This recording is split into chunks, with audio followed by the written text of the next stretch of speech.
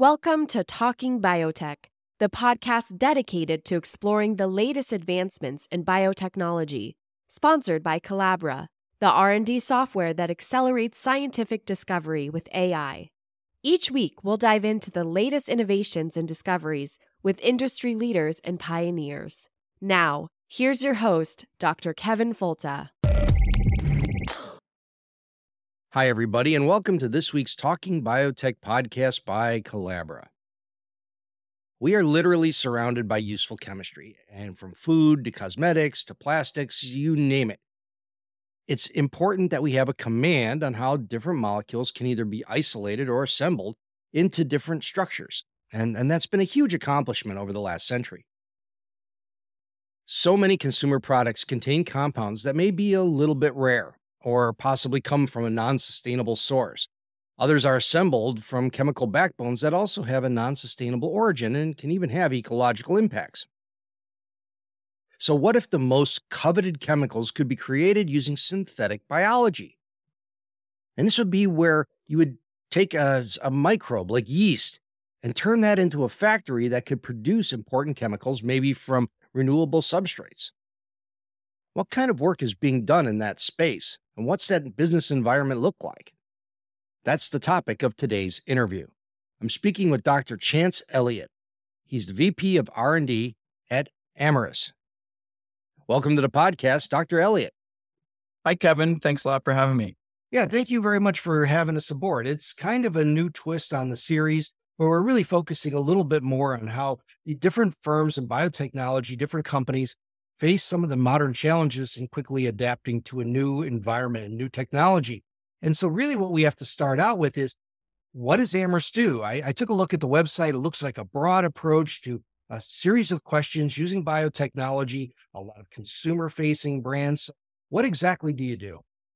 Yeah, so, essentially we re-engineer the central metabolism of microbes to produce high-performing ingredients from carbon sources like sugar.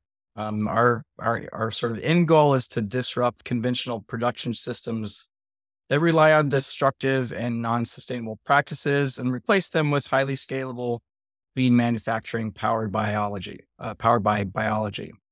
I think one of the things that sets us apart in the synthetic biology space is that we really take this process all the way from design ideation through scale up, process development, manufacturing, and even formulation. So our ingredients go into a lot of consumer brands through business-to-business collaborations, but we also formulate our ingredients into our own brands as well. Biossance, Pipette, Pure Cane, Rose Inc., 4U by Tia. Those are just a few of our own brands that I can name off the top of my head. And all of the ingredients, or is it most of the ingredients, or just key ingredients, are coming through synthetic biology using microbial systems to produce them? These are like the key ingredients, the differentiating ingredients for a lot of these cosmetic brands. Squalene is the big ingredient that goes in there. Yeah. So are we talking mostly about bacterial systems or bacterial and fungal systems? We engineer in a variety of hosts, but our main fermentation production host is yeast. That's what we're really good at engineering. Yeah, cool. So you've been with the company for 13 years. And over that time, how has the synthetic biology landscape changed, particularly with respect to engineering and computing side of research and development? Yeah, great question. So, as you said, I joined 13 years ago, and I think, computing 13 years ago looked a lot different than it does today. I think actually we did a great job early on adopting kind of the latest and greatest technologies. But we were also really kind of focused on a singular target, that was farnesene at the time. And so all the systems that we built were really dedicated to addressing that one single problem. And everyone in R&D was really focused on that one single problem as well. We had a relatively small team. So, we had a lot of what I would call hero efforts, where you might have like a single developer who works really, really hard and really gets something across the finish line, which is great. But at the same time, they're the only people who know anything about what they built. And then, if they go on vacation or they leave the company, then you're kind of out of luck. And that sort of resulted in, a fair number of siloed systems that we've had to deal with over time. So, fast forward 13 years, this entire, cloud computing effort is totally mainstream. And that's something that we've had to really kind of work hard to re-architect our systems to take advantage of. It's something that we kind of missed the boat on originally. And once you've sunk that amount of effort into building up your tooling, it's pretty hard to change course mid-stride.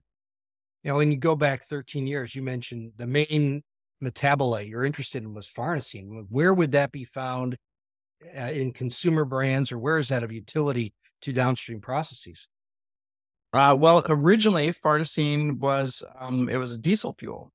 So it was a really high performing diesel fuel. When I first joined Amyris, peak oil was a thing, and our goal was to give the world a sustainable source of renewable fuels. That we've obviously pivoted from there, but farnesene has turned out to be kind of an amazing molecule that you can do a lot of other things with. It goes into, plastics, rubbers. You can dimerize it. You can do a lot of different types of easy chemistries with it to create new materials. Squalene is one of those ingredients. Yeah, it's all of this makes a lot of sense, that you're able to start out with a few core concepts and then expand based upon this backbone. And as engineering and computing have changed, that's all been a real positive. But what are some of the major barriers that ended up in place, just from the company standpoint, that forced you to create new changes to keep pace with this rapidly evolving discipline? Yeah, so I think one of the main challenges that we faced over time was just this, the pivot that the company made originally from this single molecule approach to what we do now, which is, many, many different molecules in development at any given time. And so from an R&D perspective back then, we had all of R&D was focused on one thing. That was an easy thing to wrap your head around. Is easy, the amount of projects that were going on were not crazy. The number of assays that were being run, were manageable. This was a manageable problem when you have a team working on one single thing. But when you expand that and now are working on lots and lots of different molecules and different host organisms, all of a sudden the complexity that's running through the R&D pipelines becomes really, really difficult to manage. And while we had done a great job, I think, we were probably even ahead of our time in terms of the digital infrastructure that we built for R&D originally, that those systems didn't port well to dealing with lots of different molecules. They weren't really designed with that in mind. So we were, kind of stuck in this position of having to, both retool our R&D systems, so our pipelines, and that's where we kind of got away from big teams who do one thing in conjunction with a molecule project, and pivoted more to this sort of pipeline approach where we have, basically capabilities within R&D that researchers can tap into. So if you want strains designed, our biologists don't go in the lab and, you cook up some DNA and transform it into an organism. They submit an order into our automated strain design system, and they get samples out of that system. We have a core screening platform that scientists submit their samples into, and they get their screening data back. We've got a fermentation team who runs all of our fermentations, process development, scale up. All of these are capabilities that are kind of standalone units that we can use, that a molecule program can use, essentially to tie in all their work together and get to the end goal that they needed. At the same time, we're kind of rebuilding the data infrastructure in flight, and that was has definitely been a real challenge over the years. And of course, cloud computing took off, and we've had to, make a lot of changes in order to take advantage of that. Well, in that same time frame, since you've been with the company, we've also seen the emergence of gene editing tools. So whether it's CRISPR-Cas9 or whatever the other gene editing tools might be, and how much has adaptation to new biological tools really driven companies' objectives? I don't know that it has changed the objectives, but we definitely spend a lot of time adapting these new tools into the pipeline. So really, it just makes our pipelines faster and more flexible. So CRISPR as a nuclease obviously has been super valuable. There are others that are more kind of open source that we use as well, and we've got we had designer nucleases from the beginning as well. But I think kind of one of the core aspects of organizing our R&D in the way that we have is that these teams are tooled in such a way that they can take advantage of new technologies and then kind of expose that functionality out to our end users. I kind of think of it a little bit in terms of like service-oriented architecture and software, where as long as our interfaces don't change, we can change a lot of what's going on inside and really give the customer a much better experience without them having to be too aware of what's happening under the hood. Yeah. So when you say your customer, are you talking about the end user who buys one of your products over the counter or through a website? Or are you talking about other companies or formulators along that pipeline that are using your products, or is it both? So customer for me is our internal customers. This would be our scientists. That's okay. Okay. I'm thinking of your product lines and all that stuff too. Right. Yeah. But so what about collaboration in this environment? Do you have work with other companies to kind of leverage their synthetic biology strengths? We have not, in terms of like working with other synthetic biology companies, we have done some work in the context of government grants, like DARPA grants that we have worked with others in the space. Collaborations for us are mostly going to be, partners in the ingredient space where they want a molecule developed. We develop those molecules, and then maybe they have either a formulation or kind of a product pathway that we wouldn't necessarily have. So, they get the molecule that we need or that they need. We retain the rights to some of the back end there, and then we manufacture that molecule for them as well. But in terms of direct collaborations within synthetic biology, we haven't done a ton of that. I think this is where there's a notion in software called domain-driven design. And I think this is one of the things that I've definitely learned over the years is, while it really, from the outset, it might look like two companies are doing the same thing, or or are really well aligned, and there could be a lot of synergies there. Once you kind of really dig into things, I think mostly everybody's optimizing for something different, and it's that optimization that becomes really, really critical. And that's the difference between, you being able to work well with a partner and not work very well with a partner. Well, one of the areas that I believe is within your expertise in particular is ways to improve data collection, computational power, organizational digitation. Can you give me some hints as to how these kinds of things play into the R&D side? So, I mean, I think probably the first obvious example there is our cloud migration. That's one of the first things that we took on. And we really want to be able to take advantage of these modern tools and architectures, especially for our software systems. So, the modernization of our data center was the sort of the first step in that, modern digital evolution. That's an effort that's ongoing, but really just getting our systems onto the cloud in the first place was a huge deal. And it really allowed us to focus on more strategic deliverables, like what's the best way to organize our data? What's the best way to access our data? What's the best way to expose data to our data scientists and to our end users?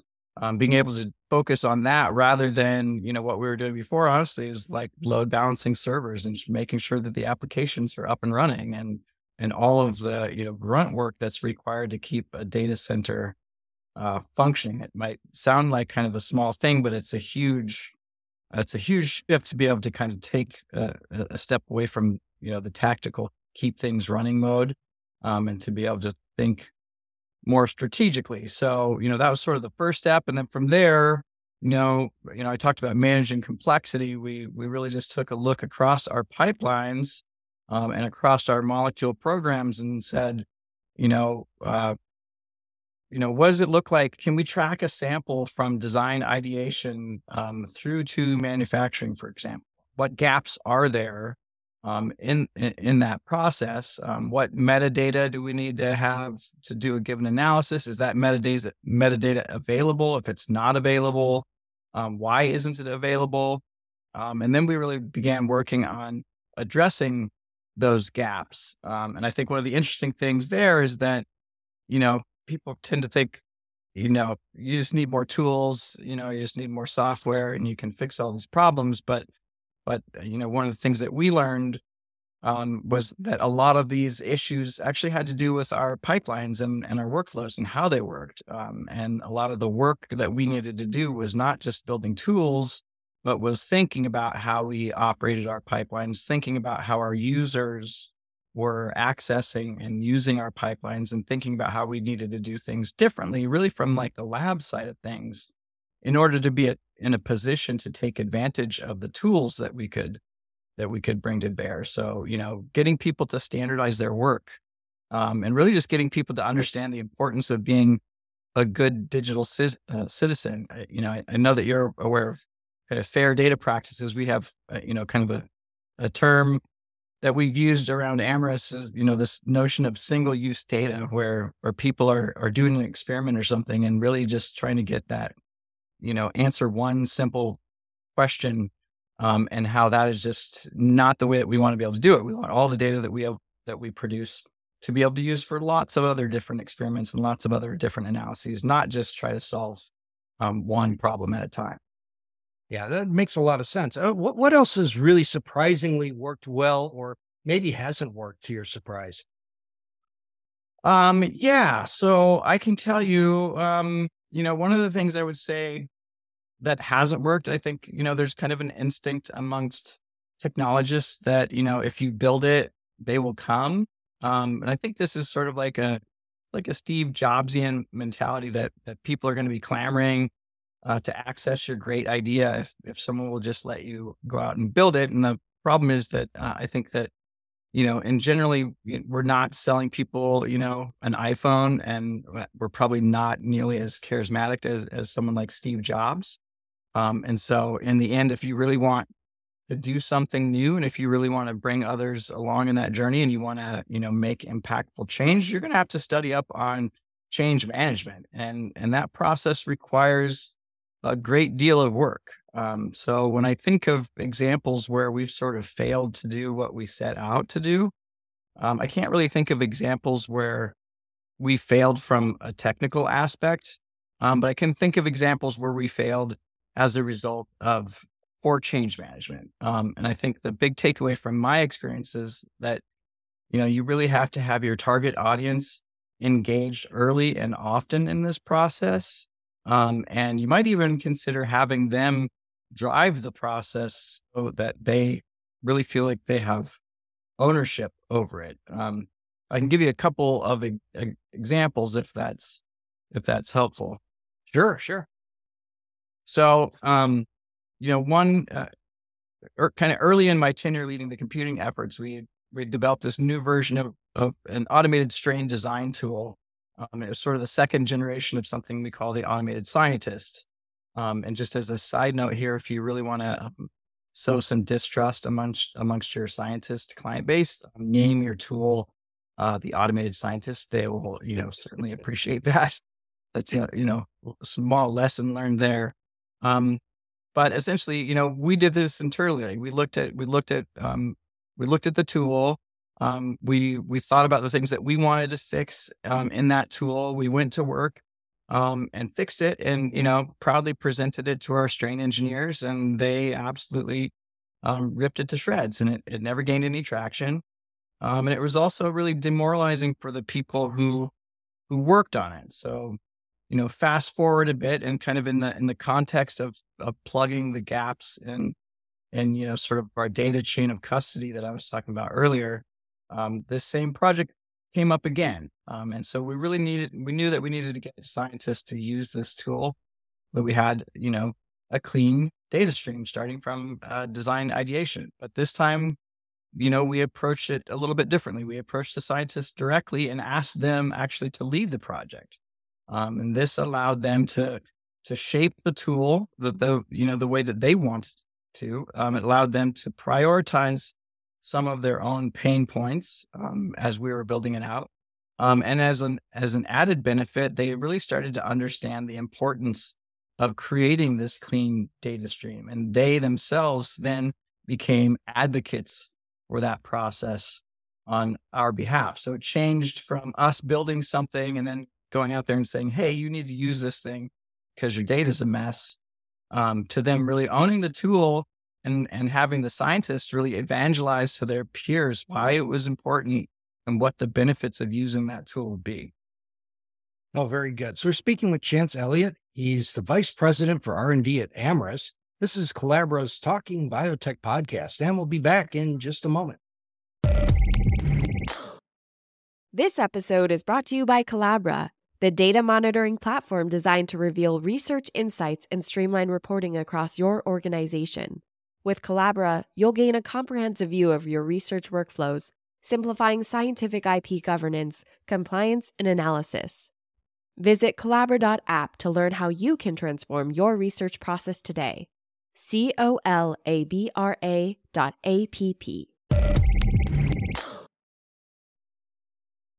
And now we're back on Collabra's Talking Biotech podcast. We're speaking with Chance Elliott. He's the Vice President for Research and Development at Amyris. And we're talking about the innovation space around consumer-facing products using synthetic biology and change the way companies have had to deal with current problems and applying new technologies to make their workflows work better. Maybe the best way to start on the backside of the break is, can you talk about some of the consumer-facing products and maybe some of the ingredients that have gone into them from the synthetic biology standpoint? We're really focused right now on clean beauty and health and wellness. And so we have a number of brands. And this is an example of where we've taken ingredients that, came from either difficult to source, either they were difficult to source, so those sources didn't scale well, or they came from non-sustainable and or dirty synthesis processes, and now we've given these consumers the ability to incorporate these ingredients in a way that just wasn't possible without synthetic biology. I think squalene is sort of the hero ingredient across our clean beauty space. And that's something that is, it's something that your body produces naturally. You produce less of it as you get older. And this is something, where there's not really another good natural source for it. You can get it from olive oils, but the quality is pretty low. And so this is an ingredient that, really disappeared for a long time because the original source was shark livers, right? And they had been killing, millions of sharks in order to get squalene. And thankfully that practice disappeared. But as that practice disappeared, this ingredient disappeared as well. And this is an example where we were able to take that ingredient, we were able to put that engineering into yeast, produce that ingredient in a sustainable manner. And now you've not only got an ingredient that comes from a sustainable source, but it's also a natural ingredient, something that your body produces already. Yeah, that's a really great example. So when you said clean and dirty, so you mean that these are somewhat either derived from maybe sourcing some rare plant that's in the Amazon, and instead of grabbing all of it and taking that away from the environment, you're able to produce these rare ingredients in vitro or in a big fermenter, and then be able to still have them for cosmetic use without endangering the environment. Exactly. All right, cool. That's really cool. So, what does the work look like today in this area? Um, yeah. So, I mean, I think that, where we are at today, I would say that things run pretty smoothly. It's not perfect. We're always iterating. We're always looking for, new ways to accelerate our pipeline. And especially from the engineering standpoint, we're always looking for better ways to build software, better ways to integrate data science and automation. But I think, we're in a good place. We're in kind of continuous operation mode, and we're in a place where we can think a little bit more um, strategically about our technology portfolio. I won't talk as much about the consumer portfolio because that's not really my focus. But from the technology portfolio standpoint, we're in a position where we can really start to think deeply about how we want to apply automation and computing. For example, these are very, very expensive resources to use, and we want to make sure that we use them in a way that maximizes their impacts. We're in a position now where we work really, really closely with the rest of the leadership in R&D, really to define, what is it that R&D is optimizing for, and then let's create a clear strategy that's aligned to that optimization. And then it's about, your quarterly road mapping processes, defining what the projects are going to be, allocating resources, and then executing against that plan and managing the inevitable fact that, reality has the inconvenient tendency to deviate from our plan. So it's it's the day-to-day operations, which I think is, some people might think is not super sexy, but I think to me, it's the difference between, you know, having a pipeline that functions and having a prototype. You're talking about automation and computing, but when I think about synthetic biology in the parlance of maybe creating a compound that is required for some of these products, I think about it that, well, we already know a lot of these metabolic pathways and we understand how this stuff is made. So why do you need to use, high computational power and automation if we kind of know how to make these things already? Is it just finding better ways to do it? Well, I think there's a few things there. First of all, I think that the assumption that we understand how biology works is perhaps a little bit misleading. I think we can look across, the portfolio of genes in different organisms and say, okay, we understand that this gene is responsible for creating this, metabolite or intermediate that we're interested in.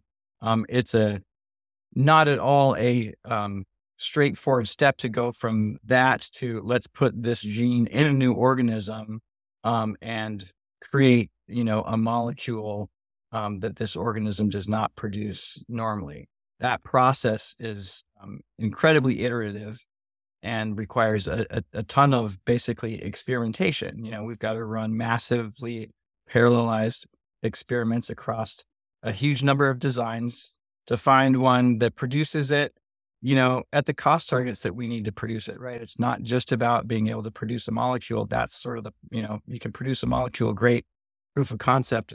That's not what we're interested in. We're interested in creating an ingredient that we can scale and manufacture.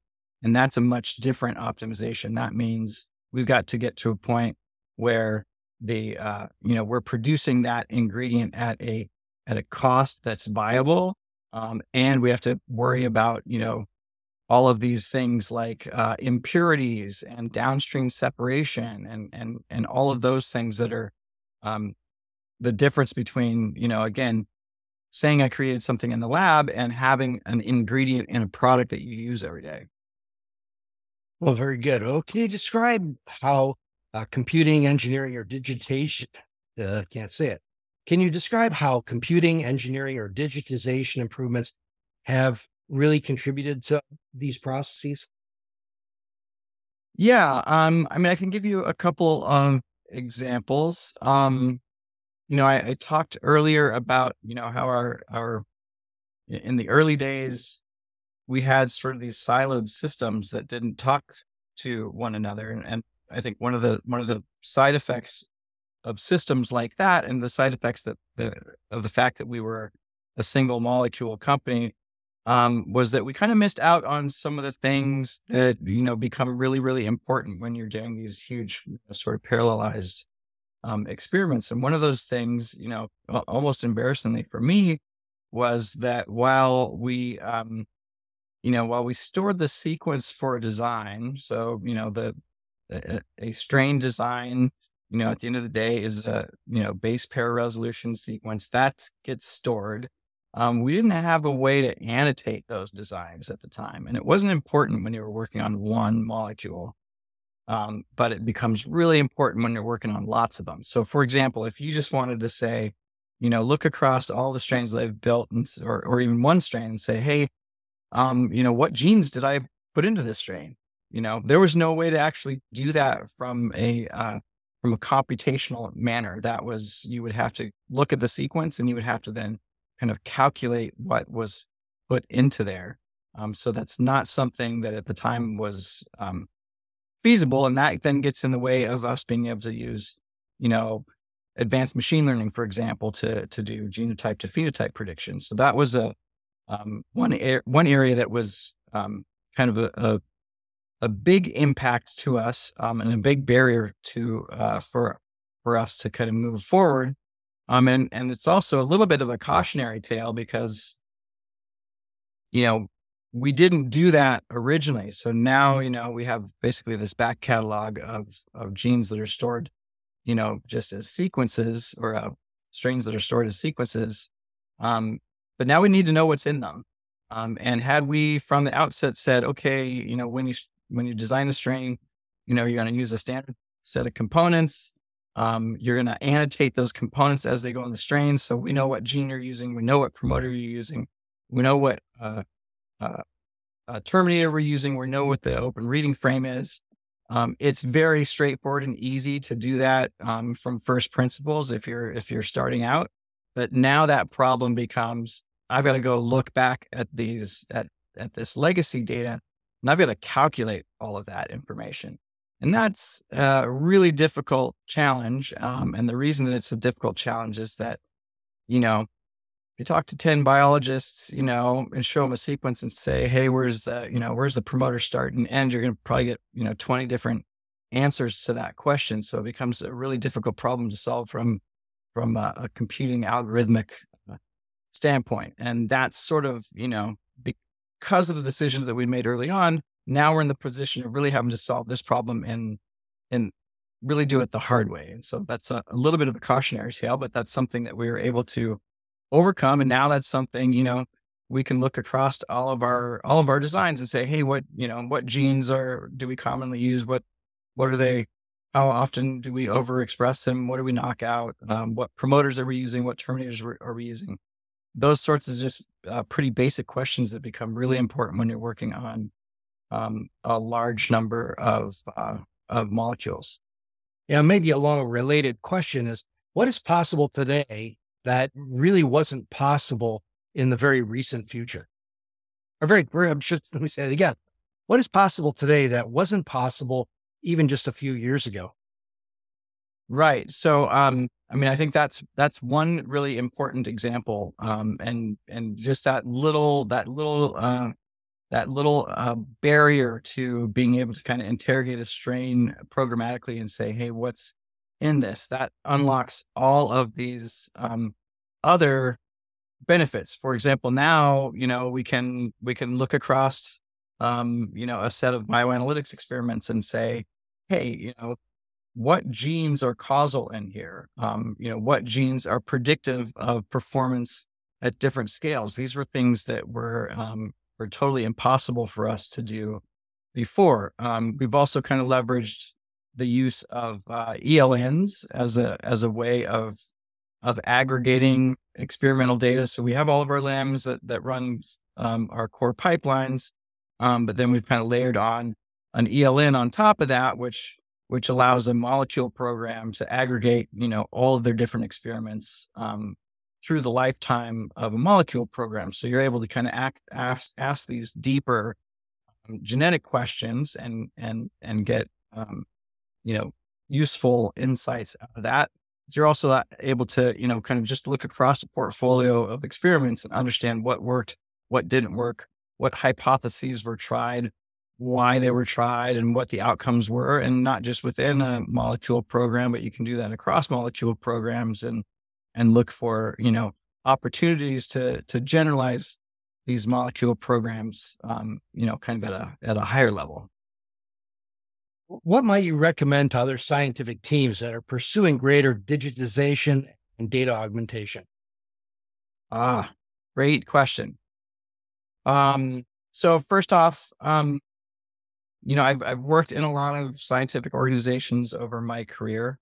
And I think that, the first kind of piece of advice that I have is that, you really got to accept this problem for what it is. And it's an engineering problem. And to solve an engineering problem, you're going to need some engineers. And I think one of the mistakes that I've seen made kind of consistently over the years is that, a small, startup stage company, they're really good on the science side of things. And maybe later on in the game, a couple of years down the road, maybe they hire one or two software engineers, and they call it done, and they get stuck pretty early on. And I'm not suggesting that you need to have, a team of 70 engineers, but I think you do need to think hard about staffing certain core engineering roles very early on. Roles like systems engineering, data engineering, DevOps, and in addition to your software and data science roles. Even if those aren't like full FTEs, they need to be roles that you are aware of, that people are actively supporting and thinking about, so that you've really got the solid foundation to build on. Because if you don't get this right at the beginning, you're going to pay for it 100 times. It's going to be 100 times more expensive later on down the road. Also, I think, there's kind of a common misconception that to solve digitization and automation problems, you just need to buy a bunch of tools. And if you get nothing else out of this today, I would say, just hear this: you cannot solve process problems with software or automation. And in my experience, 90% of the time, the problem that needs to be solved is a process problem, not just a tooling problem. And if you throw tools at a bad process, you're just going to take a small mess and turn it into a really big mess. Along those same lines, I'm personally kind of a big fan of industrial engineering. I geek out on that a lot. I think we don't use industrial engineering in life sciences as much as we should. And I think if everyone had an operations research team and some industrial engineers, I think our collective rate of progress would be a lot faster. And I think the last thing would be, I'm personally a big fan of empowerment. Computing resources are really expensive. Software engineers are really expensive. They're hard to find. I think scientists can build a lot of the tools themselves if they have sort of the right support ecosystems. So I think ELNs are a great place to start there. But there are lots of other low-code tools that you can leverage as well. And of course, with ChatGPT and things like Copilot, the barrier of entry there is lowered quite a bit. And all of that said, I think that the way to make that work is you've got to have governance. So there's got to be some engineers on the team who are responsible for governance, how these tools are used, creating some basic rules and some basic oversight, and also be there to mentor the scientists that are building tools and ensure that they're being created and supported in a way that they can be useful in the future. Because, it's so common that, some person in the lab somewhere, codes something up, and then that ends up getting dropped on the computing team, later on when that person leaves, and they look at it and go, what is this? There's nothing I can do with this. So I think there's an opportunity to engage scientists on that front. And the right way to do it is through empowerment, but also through mentorship and governance. Oh, very good. Along that line, if somebody listening was, say, in college now or grad school, and they wanted to really find a place in synthetic biology on the cutting edge of a company like Amyris, what kind of classes and what kind of training is best? Great question. I mean, I think it depends on what it is that you're looking to do. Even on the engineering side of things, I think it's really important to be conversant in molecular biology. This is what we do for a living. And if you don't understand kind of the basics of molecular biology, it's going to be really hard for you to be productive. I think one of the aspects that's important in the way that we've kind of organized our engineering team is that the engineers work just very, very closely with the scientists. And that means they got to understand the science to a certain degree. They don't have to be experts in it, but they got to know it. They can't be, completely lost the whole time. So I think I would encourage anyone with kind of the engineering bent to really focus on, getting those core science classes under their belt. And it's kind of funny that you asked me that now, because I think I had a similar question with a panel of grad students a few years back, and I was like, one of the things I think we really neglect is writing, and you should really think about getting good at writing, because that communication medium is so important. And then ChatGPT happened, and I kind of went, well, I don't know how important that stuff is now, but I think that is just to say that, like, technology advances so quickly, and it's so hard to understand where these sorts of tools are going to be impactful. So I think it's just about whatever you can do to be flexible and be nimble, and be curious and continue to just look for new problems and look to be engaged with new areas of study. I think it's, the future is going to be all about really flexibility. Like, we need people who are going to be really flexible, because we have no idea what technology is going to look like in 10 years. Yeah, very true. If people wanted to learn more about Amyris, where would they look online? Amyris.com. I think we have a ton of information there. We've got some. Sorry, Lauren. We have kind of a tech page that I can't think of the. Yeah. Amyris.com is just easy. That's usually what I tell everyone. So when they're listening, it's just the easiest thing for them, rather than Amyris.com/science or tech ready. Okay, we have basically a tech blog on there as well. That's got some pretty interesting material. Tell you what, could we start with that one again and just say, go to Amyris.com and spell it, and then say we have a tech blog that talks about a lot of just go with that. Okay. Okay. So, just go to Amyris.com, AMYRIS.com. We have a tech blog there. It's got a lot of really interesting content. Tells a lot about, like, what we're doing and the technologies that we're doing and the impact that those technologies are having. So I would definitely start there. Very good. So, Chance Elliott, thank you very much for joining me today on the Talking Biotech podcast. And let me know next time if there's a big breakthrough you'd love to talk about. Let's talk about it here. Awesome. Thanks, Kevin. And is there any other question I should have asked you? No. I mean, I think, I think we covered it pretty good. All right, let me put a lid on this here. Stay with me for a minute. And for everyone else, thank you for listening to the Talking Biotech podcast by Collabra. Think about innovation and ways in which technology is moving. Some of the new ways in which synthetic biology can make our products better and make them better on the environment. So this is the Talking Biotech podcast, and we'll talk to you again next week. And that's it. So let me hit the stop recording button here, wherever my mouse went. Yeah, that's good. It worked out well. I'll have to do a little edit, but that's not too bad. Let me stop recording, wherever that is. I only use Zoom every day in class. Why am I not? Oh, there it is. All right, good.